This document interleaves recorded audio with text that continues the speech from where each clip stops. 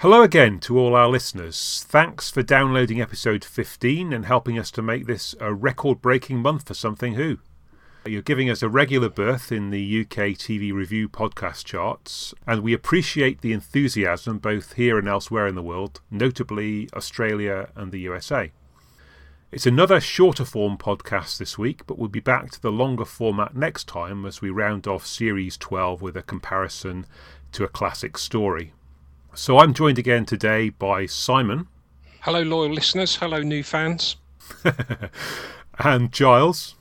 Hello everybody, thanks for keeping us in the charts. Yeah, and we're going to be looking at Ascension of the Cybermen by Chris Chibnall, in which the TARDIS crew comes tooled up to meet a bunch of survivors of a cyber war, against which we get a strange drama set in rural Ireland.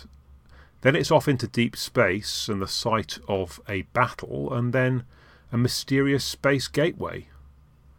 So I have to say that was a pretty unusual episode. Anybody got any idea what it was all about? Not terribly, no, I can't say. It was a real curate's egg of an episode. I can't say, yeah. Simon, sorry. I think anyone tuning in blindly on Saturday night might have thought they'd tuned into Heartbeat by accident, mightn't they? And then immediately switched off. It all went a bit Valley like Angel. that. I have to admit, I started watching about 5 minutes in. We were watching something on Catch Up, and I put the PVR on and went to find the thing, and I thought, oh, what's this? I was just watching. Yeah, it was a couple of minutes in to the scene with them having found the baby or something, and I thought, oh, hang on, what's this rural drama on ITV? Yes. Opposite Doctor Who, assuming not being aware of what channel I've come on to. Yeah, indeed. So, Yeah, I mean, the only thing that I can compare it with in my own head is part one of Revelation of the Daleks, where you've got all sorts of weird stuff going on there. You know, you've got Alexei Sayle doing his strange DJ act. You've got the stuff with the glass Dalek, and then you've got Colin and Nicola sort of falling about in a snowstorm. And it's not very clear in that how it's all going to come together until I suppose it does in the second episode. And I suppose there's a possibility that we might have the same result next time, that all the strands come together and suddenly it's clear we've got a masterpiece. But certainly at the moment, it's not clear to me that that's going to happen, and I'm rather concerned that in fact it's just going to be a bit of a muddle, really. I'm sure there's a plan for how it. I don't somehow imagine that the possibly Irish subplot is going to somehow turn out to be completely disconnected from the rest of it. But it's just a matter of how it's paid off. Yeah, I'm not the biggest fan of Revelation for that matter. Yeah, I mean, Simon, thoughts from you? Well, it was like an epic space saga, wasn't it? A chase across space pursued by the. We talk a lot about the old formats where the crew got split up, and at last we had a major split. We had the Doctor and Ryan going off in one direction, and good old Graham and Yaz going in the other in their flying dustbin lid or whatever it was. Suspiciously on the interior, it looked suspiciously like a TARDIS with that console in the middle. So that was quite intriguing. There's some fantastic visuals in this episode. All the cyber parts scattered in space. Yeah. Their warrior carrier. When we saw the split at the boundary and Gallifrey reappeared, that was fantastic. But it must have been an epic planning session when they sat down to plan everything. I mean, they get me the best CGI guy we've got, and we've got all these amazing effects. We've got this great story, but then you have the budget bits as well, like those terrible cyber drones. Oh, good. I'm glad I'm not the only one who was. I was about to make a gratuitous crack about, and then give me the best CGI guy who got them. Then that was flying heads in. That was naff. What were they thinking?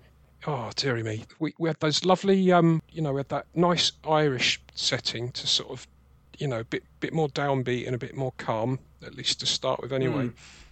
And then when we first see the Doctor, I mean, that looked like one of the sets they use on Top Gear, where they go off and blow things up. That just that was.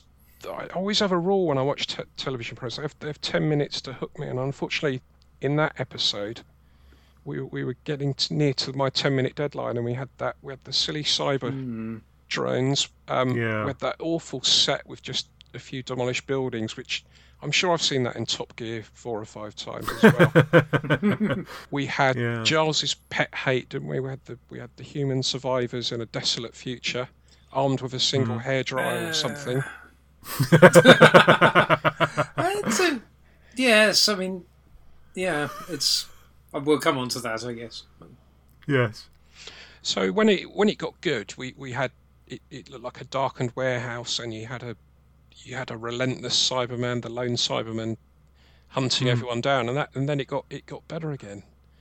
So we had to have Graham and his travelling companions talking about all these fantastic gadgets and things like that, which failed after a couple of minutes, knocked out by the cyber drones. I was thinking, this is going to be awful, having enjoyed the episode so much last week, but it did get better, fortunately. Yeah, so I suppose with the good bits first. I mean, I agree with you. I liked the sense of relentlessness. I mean, it reminded me a little bit of Battlestar Galactica in that sense. That you've got this bunch of people and they just can't get away from the Cybermen, and wherever they go, the Cybermen are going to turn up, pursuing them. So that part of it was quite good.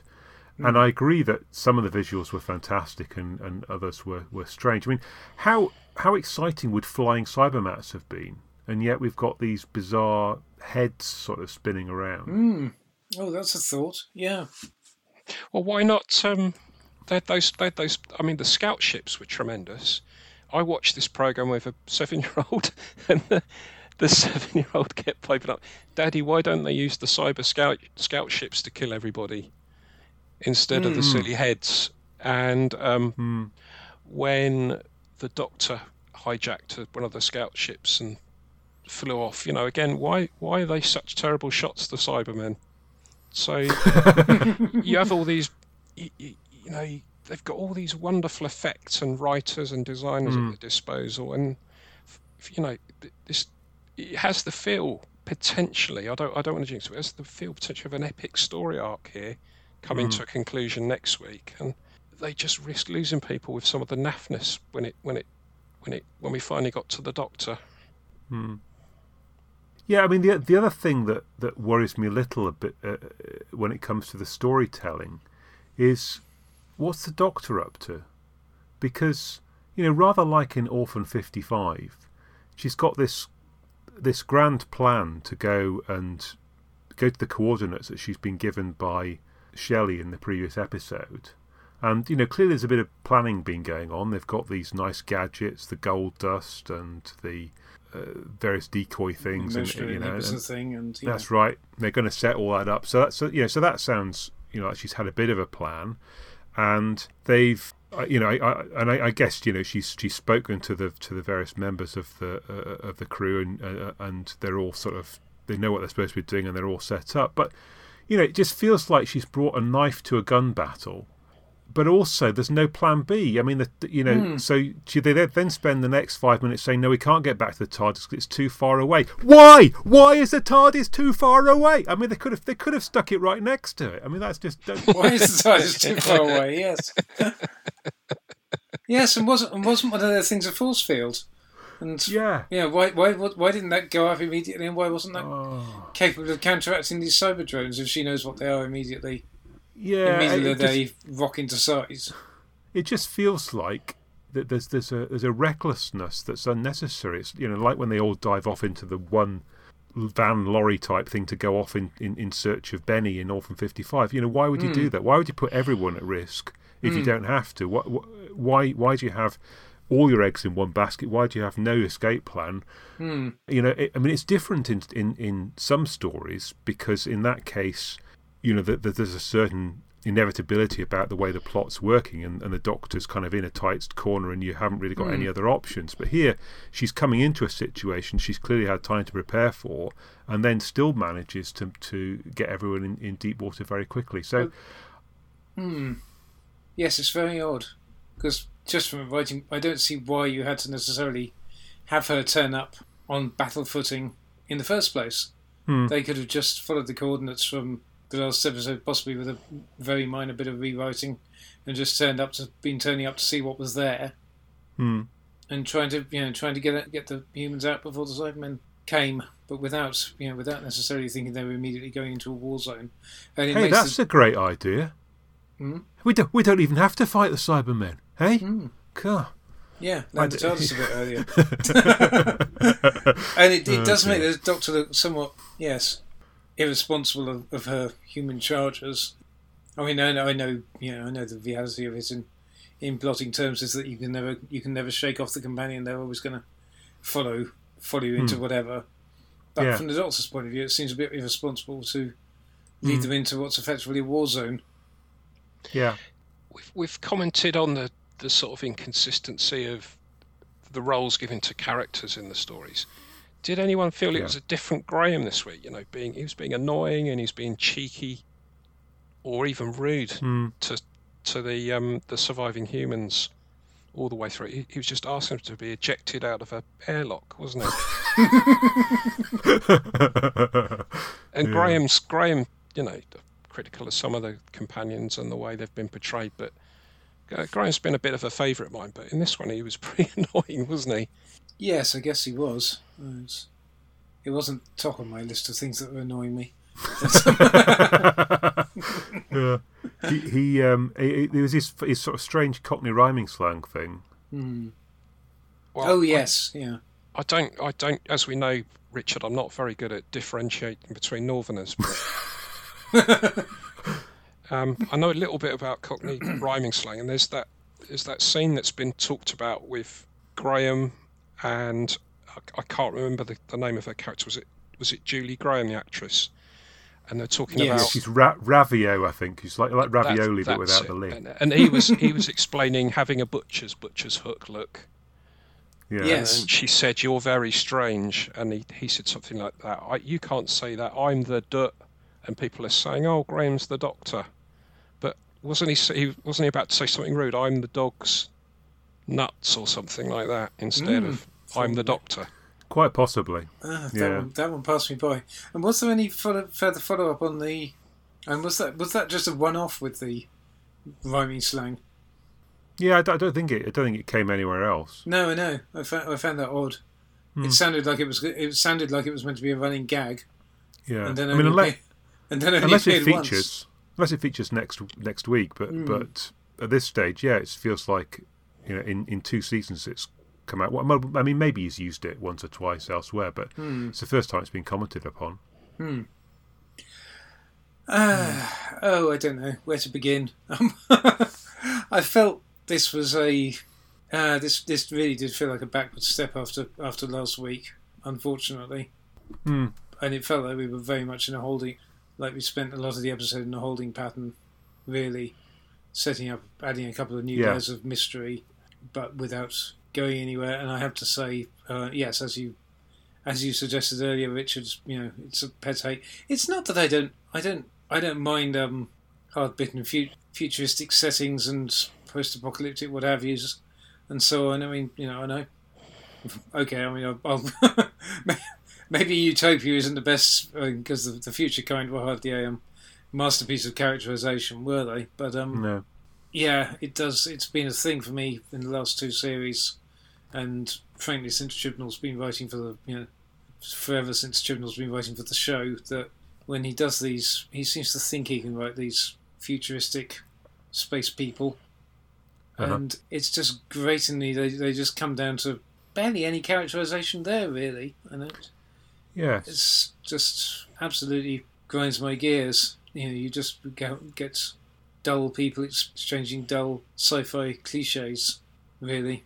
Yeah, I mean, when you, as you say, when you compare it with last week's, where all of those characters explode off the page, and in a similar period, I mean, you've got sort of 25 minutes-ish before the Cyberman turns up, but by the time that happens, you know a good deal about all of the characters and how they might react in any given situation. Whereas, really, insofar as anyone's given much of a background, it's perhaps Ravio. But I mean, on the whole, it's hard to care very much about any of those characters because you don't really know who they are, where they come from, or what motivates them. And that's the thing. I mean, you could sketch in a couple of lines on each would be all it needed, and just have them all coming from different cultures, and and that idea of if it's really meant to be the last vestiges of humanity that they've come to because they're being hunted down by the Cyberman, and have them all be very, very different kind of people, as opposed to this sort of generic boilerplate type stuff that we've rather got. And then you get the poor kid who's supposed to be the engineering genius with his trite, doing dialogue that appears to be written for an American, like with like Americanisms of. I can't quite remember what it was, but there were a couple of things that they just absolutely screamed out, that they should either have been done in an American accent or not at all. Ryan fluffed his Harrison Ford moment, didn't he? His Han Solo moment, where the boy's flying the scout ship perfectly well, and Ryan says in his true Satoozin Olivia style, exactly. "Need a hand, kid." And it's like, no, get lost. I've managed to take this thing off, and I've got everything working. Thank you very much, Ryan. Can you go back and stand in the corner again? Look at the wall. Yeah. Yes, exactly. Why wasn't that "Don't get cocky, kid"? Yeah. Yeah. Did all that cyber carrier ship stuff make sense? So the lone Cyberman rocks up with his buddies, and then they start opening up all the, I'm not going to call them tombs, but the containers, and then they start attacking the cyber warriors. What was going on there? And were they going to do that to all, I don't know how many, 100,000 of them? What was going on there? Well, they certainly couldn't have got to all of them, could they? So it certainly was a subset. But, I mean, again, perhaps next week it'll explain what they thought they were doing, but it wasn't very clear from what we saw of it. I think the lone Cyberman is enough of a psychopath, as it were. He clearly has issues of his own to work out between the cybery part and his human, or presumably formerly human, part. So I suspect that's something that we're going to see a bit more of, what he thinks the Cyberium's purpose for him is.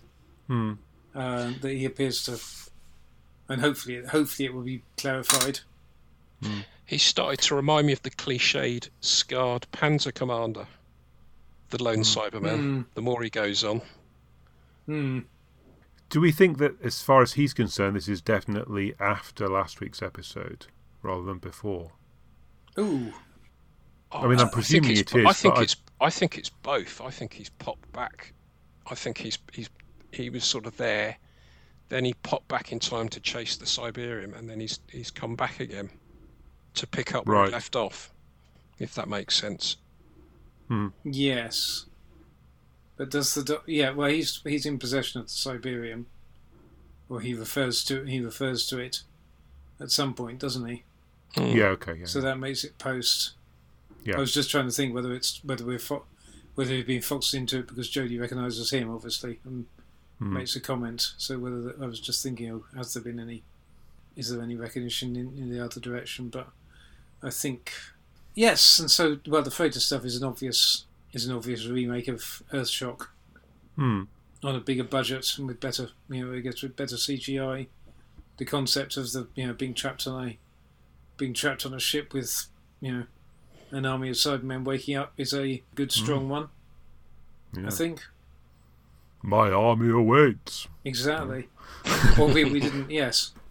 Albeit you could argue that there's a far stronger visual in terms of the and given that the Cybermen appear to just stop to batter down the door, so far as we saw from the cliche. I don't think we'd ever visually that moment, the moment when the Cyberman gets frozen into the door is it's a bit of it's a bit of a, one hesitates to use the word iconic, but it's an image that sticks with you.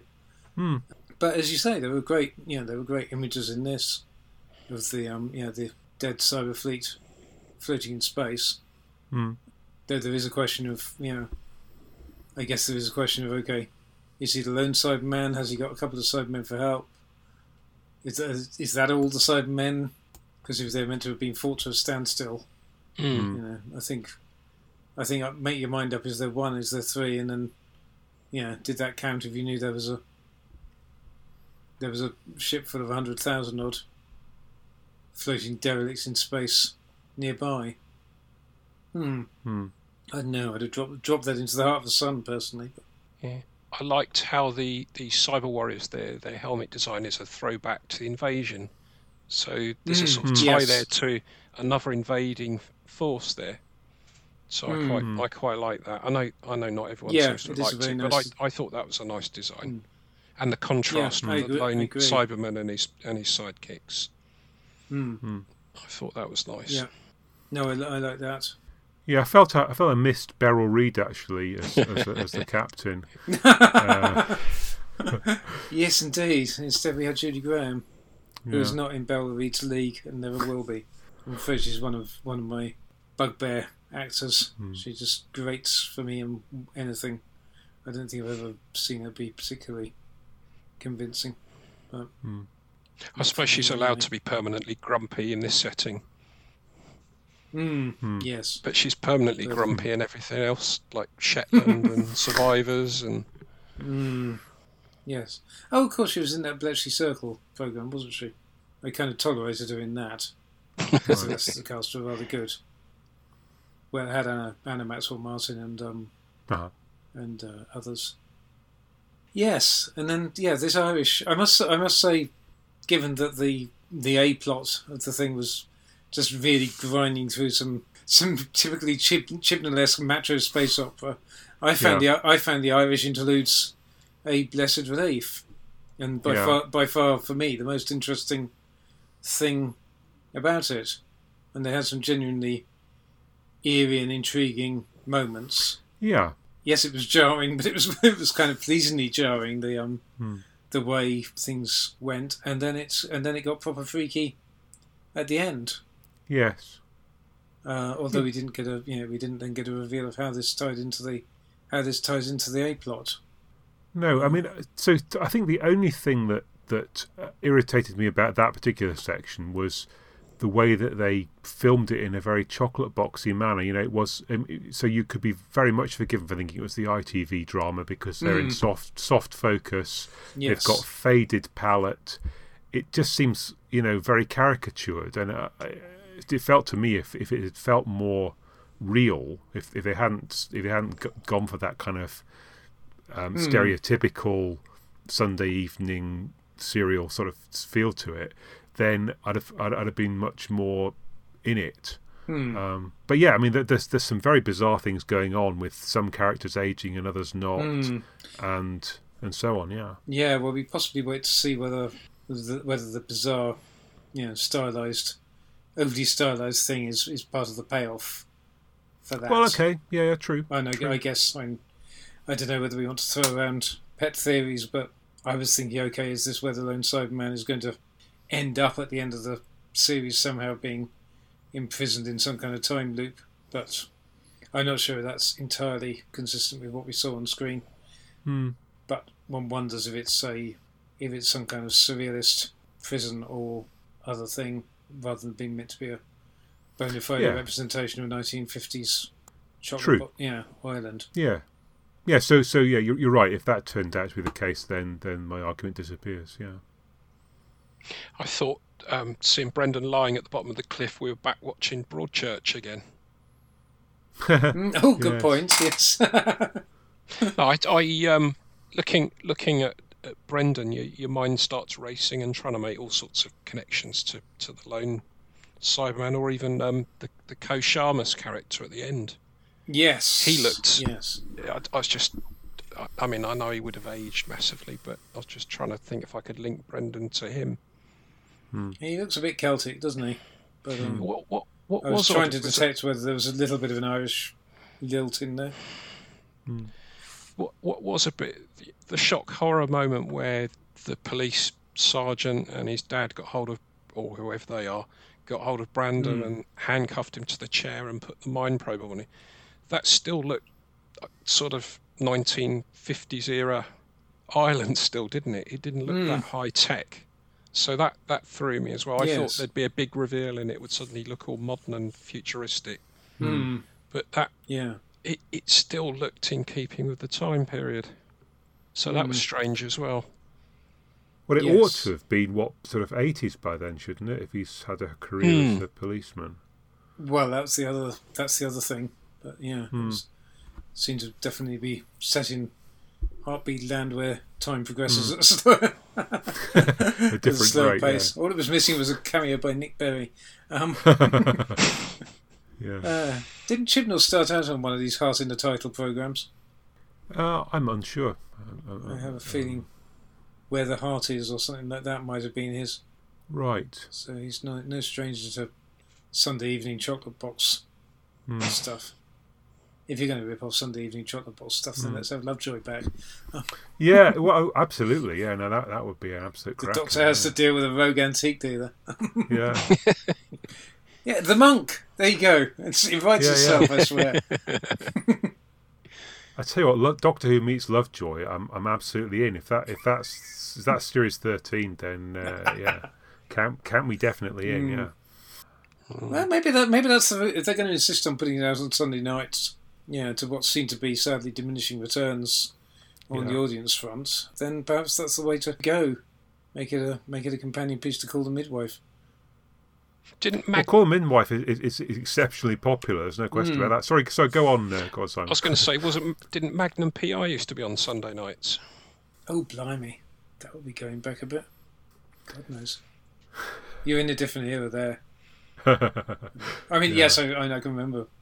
I can remember Magnum being on. I always thought those were kind of Friday night things. That and the 18, but I could be wrong, or it might be regional differences. Consult your local copy of the TV Times.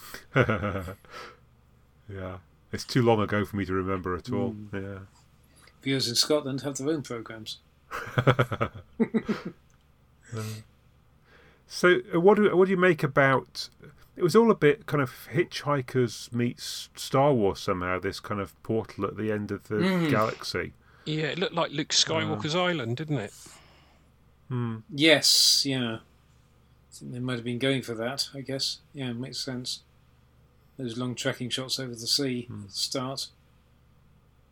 I mean, it's a shame in a way that we had the revelation at the end of Gallifrey at the end of Spyfall, because I think if the Master had come back in this one and Gallifrey had been revealed right now without that foretaste, we'd have gone it's it would have been perhaps the fourth great revelation of this series, instead of which it's sort of I mean, I was expecting the Master to come back and I was expecting Gallifrey to be there, so you've given me what I expected rather than what I didn't expect.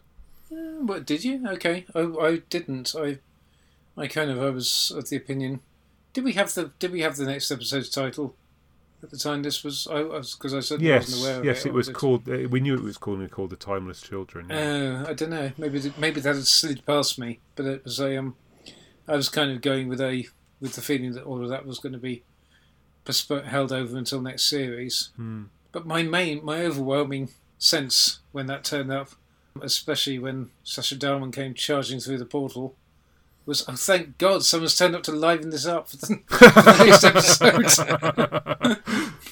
It's just that, having endured a lot of COD sci-fi cliches, it was just, oh, thank God the Master's back, and given that I'm quite keen on this particularly bonkers incarnation that we seem to have, I just thought, okay, at least next week won't be as dull as this week.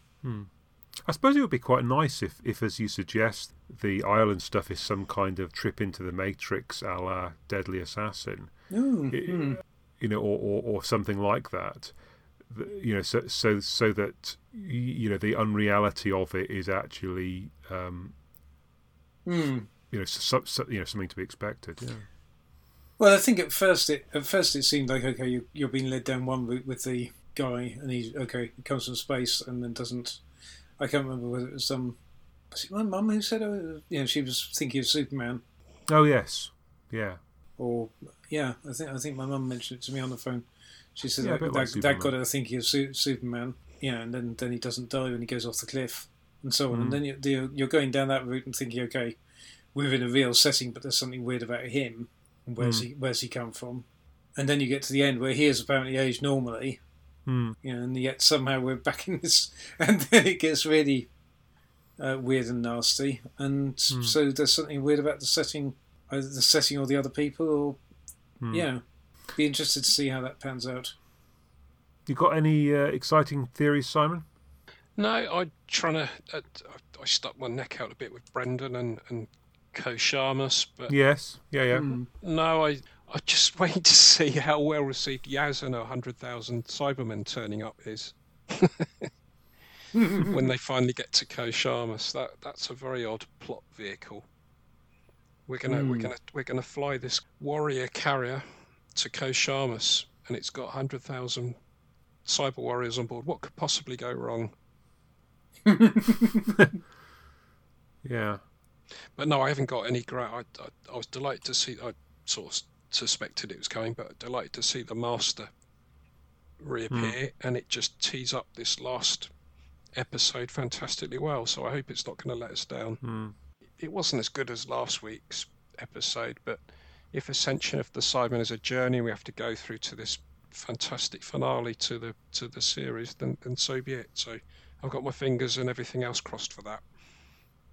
Well, they've got enough interesting pieces to play with that they have set up over the course of the series to that they can potentially deliver something interesting. We just we wait to see whether they will. And usually it's one of my bugbears where they change the when the second part of a two-parter bears very little relation, is only tangentially related to the first.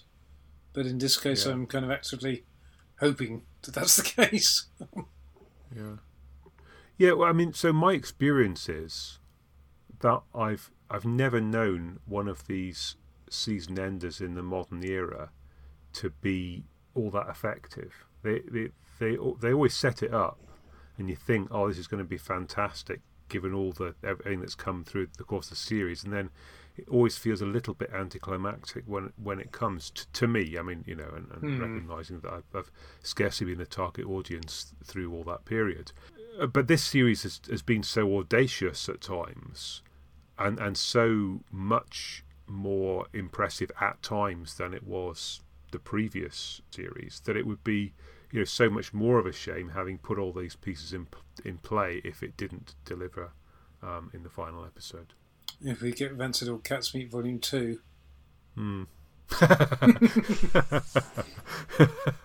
Yes, quite. No, I think hopefully we can fingers crossed we can hope for better than that.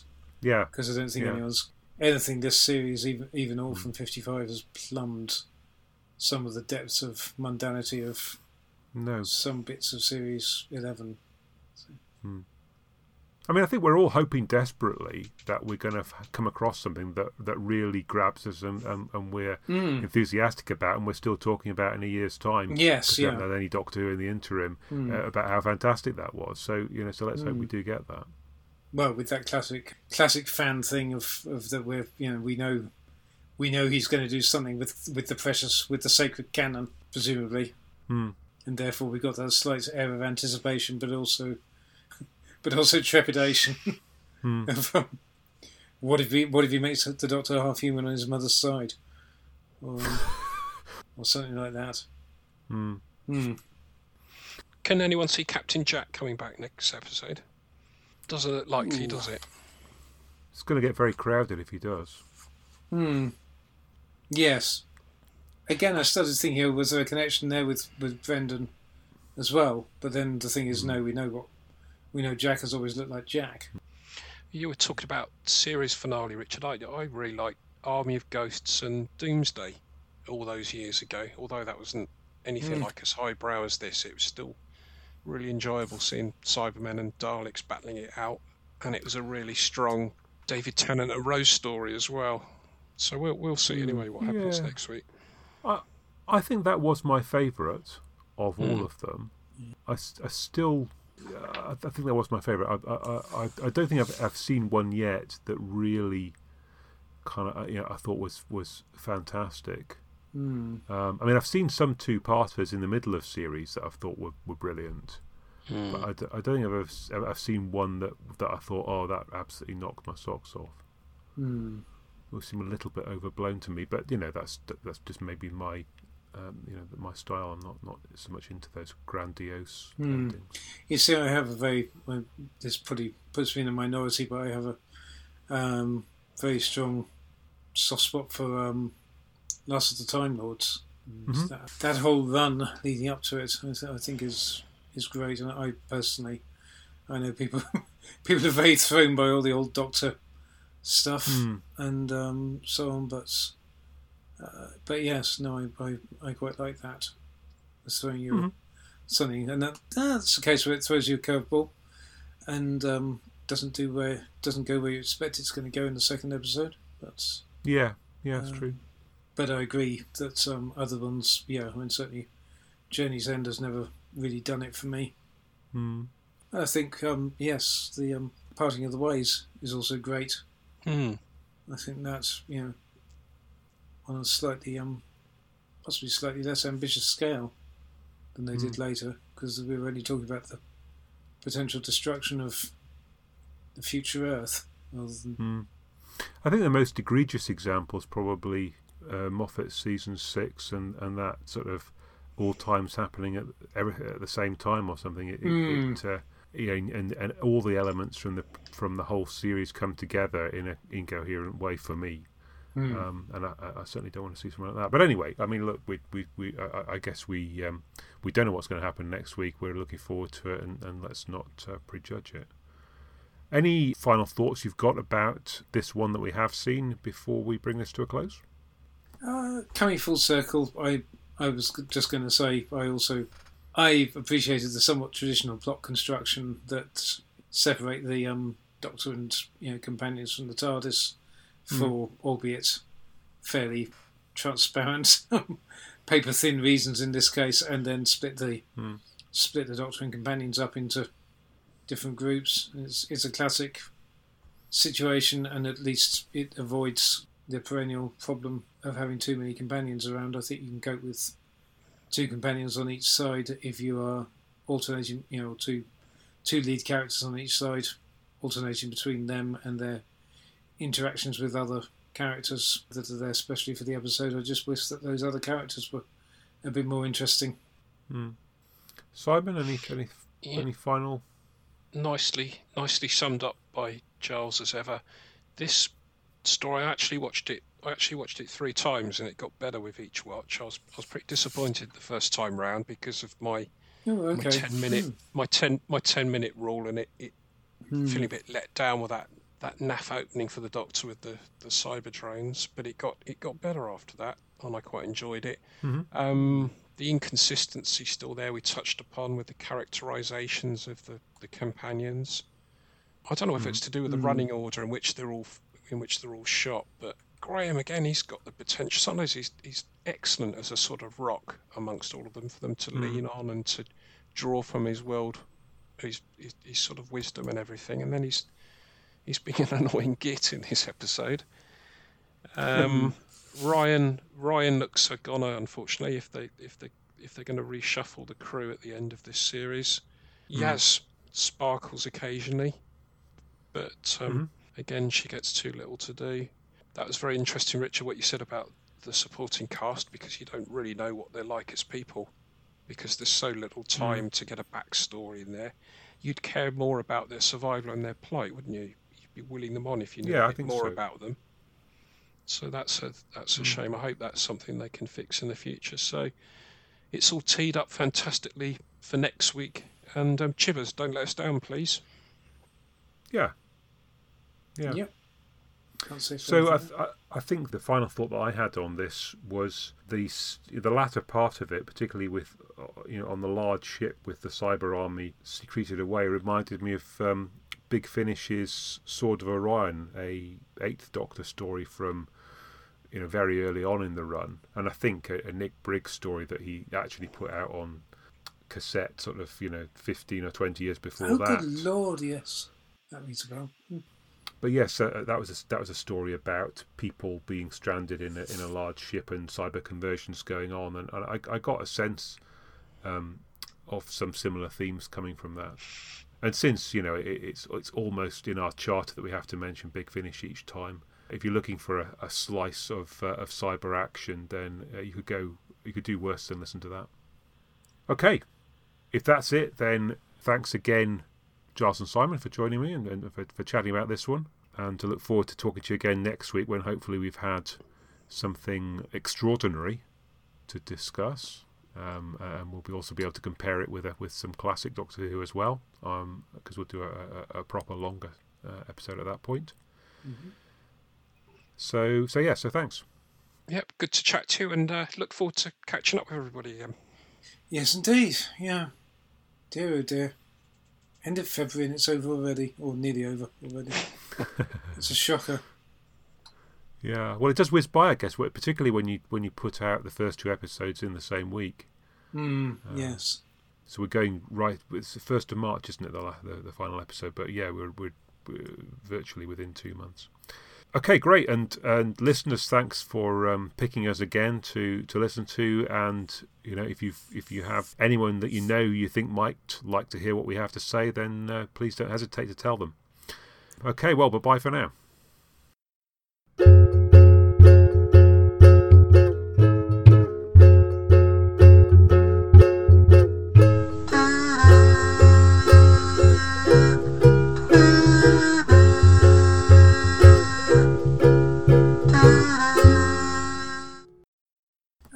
Coming full circle, I was just going to say I appreciated the somewhat traditional plot destruction. I nearly said.